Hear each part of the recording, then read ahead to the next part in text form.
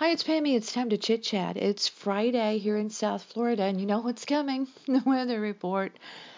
It's 70 right now. It's just about 8 o'clock, and it is going up to the mid 70s here today. I think it's not going to be as windy. We'll see, hopefully, because I'd like to go to the beach without it blowing so hard that you can't enjoy it fully. Okay, let's get to it. It's time to podcast. I want to talk a little bit about rules and how people inflict their beliefs on others. It's going on big time in the country right now, and it's just really amazing to watch. I don't want to talk about that. I don't want to talk about what's going on in real time. Exactly. I want to talk about part of it is real time, actually, and part of it rewinds us back into how other people always want to inflict their beliefs and their moral standard on others. Right now, recently, very, very recently, there was a situation in California where this coffee shop chain called Bottoms Up was it's sort of like apparently Hooters serving you coffee, where the girls dress very scantily.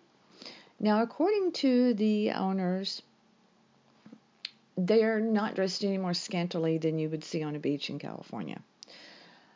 But of course, local officials decided to revoke the license of this one location there in California because the girls were dressed too scantily.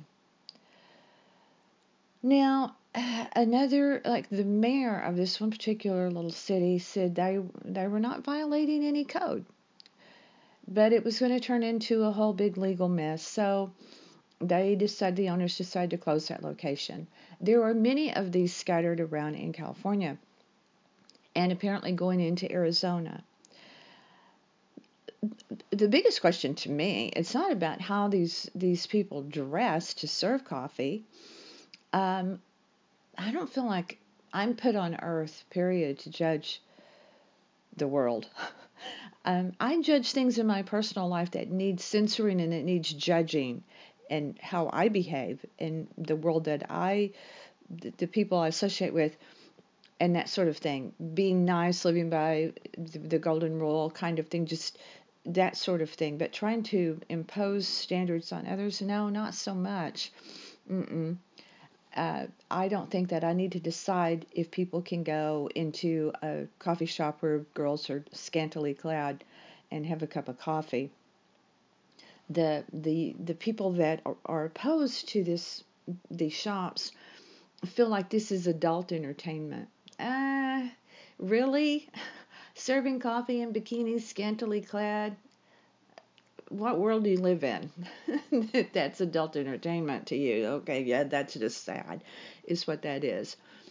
But the bigger question to me about that is, why are people still going to coffee shops and spending too much money on coffee? Hasn't that sort of passed where you're willingly paying outrageous prices? I get that it's a social thing. Hey, let's go have some coffee. That part I get. But just on a regular basis, when we lived in Ohio, I was a regular there were actually two Starbucks by me, and one I met people at, and the other I just did drive through, got my coffee, went shopping, went on my way. But it was just because it was convenient, and I was just kind of freelancing around in a new city, trying to learn it, that kind of thing. You can make all of that stuff easily at home now. Even every single specialty drink, almost, unless it's some of those crazy macchiatos, crap, that's even coffee. That's just like go make yourself a milkshake. You can make all that stuff in the makers that you can buy now, so a lot cheaper. So why? Why? So good luck to bottoms up and the people just trying to make a living, and the people that are trying to force their moral beliefs of people wearing bikinis on others. Good luck to you. But that has gone on forever in our world. Let's just talk about movies, for example. Talking movies, a lot happened in 1929. In 1929, the stock market crashed, creating the Great Depression, the kickstart of the Great Horrible Depression. But it also was the beginning of talking movies. Films brought sound in. And some of those early talkies are amazing film. They really are. Some of the quality is not that great. But to this day, when you watch what is called the pre-code movies, they're amazing in the subject matters they tackle. Some of them are pretty short. They're not necessarily long, but here's what happened. 1929 came in, and they did movies like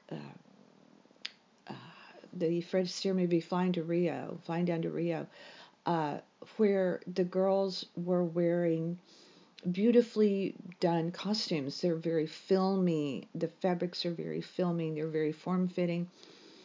And so this kind of freedom began to upset people who again were uncomfortable with freedom of film. So in 1930, the Hays Code was born. Now, even though the talkies started in 29, and in pre-talkies you had also a lot of provocative, I suppose you could call it, films.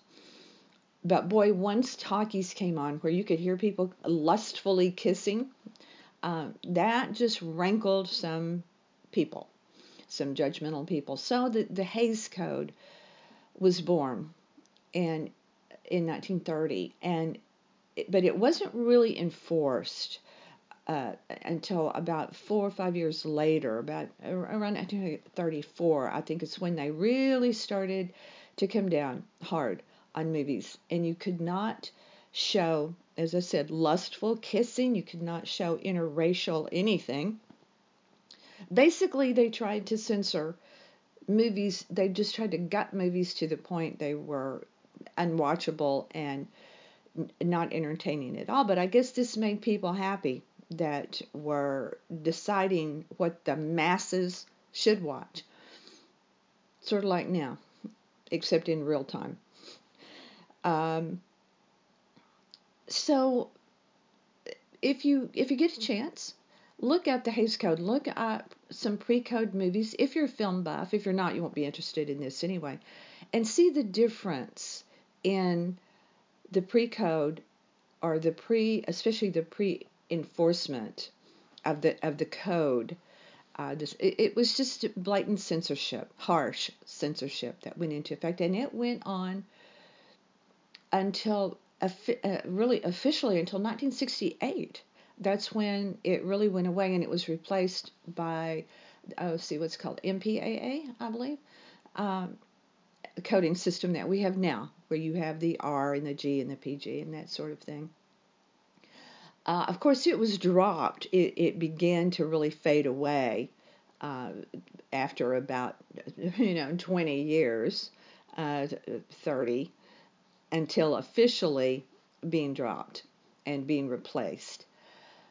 So that's sort of my Friday. It's time for entertainment. It's time for fun. And trying to understand judgmental people and people trying to make decisions for the world, for what everyone should enjoy. Whether it's a coffee shop in California or many other things going on, it's out there. And I choose not to be around that sort of thing as much as I can. I prefer my world may be really smaller and smaller every day as things in the country change and rewind historically. Let's just hope we don't get to the point where the Hays Code comes back in another form. Listen, get your form over to Instagram and follow me. I'm at Pammy's Chit Chat. It's Pamela Barker coming at you with the podcast in Palm Beach, Pam. I'll follow you back. Check out our website. I say it to you every podcast, but it's worth it. Go there. There's a lot of stuff there, including contributors from even as far away as the UK. It may be is called North Palm Beach Life. That's just its name. There's a lot of stuff there, a lot of great pictures. Gary does a great job making it interesting for ya. So check it out. Have a great weekend. I appreciate you for being here. I appreciate your support. Stay with me.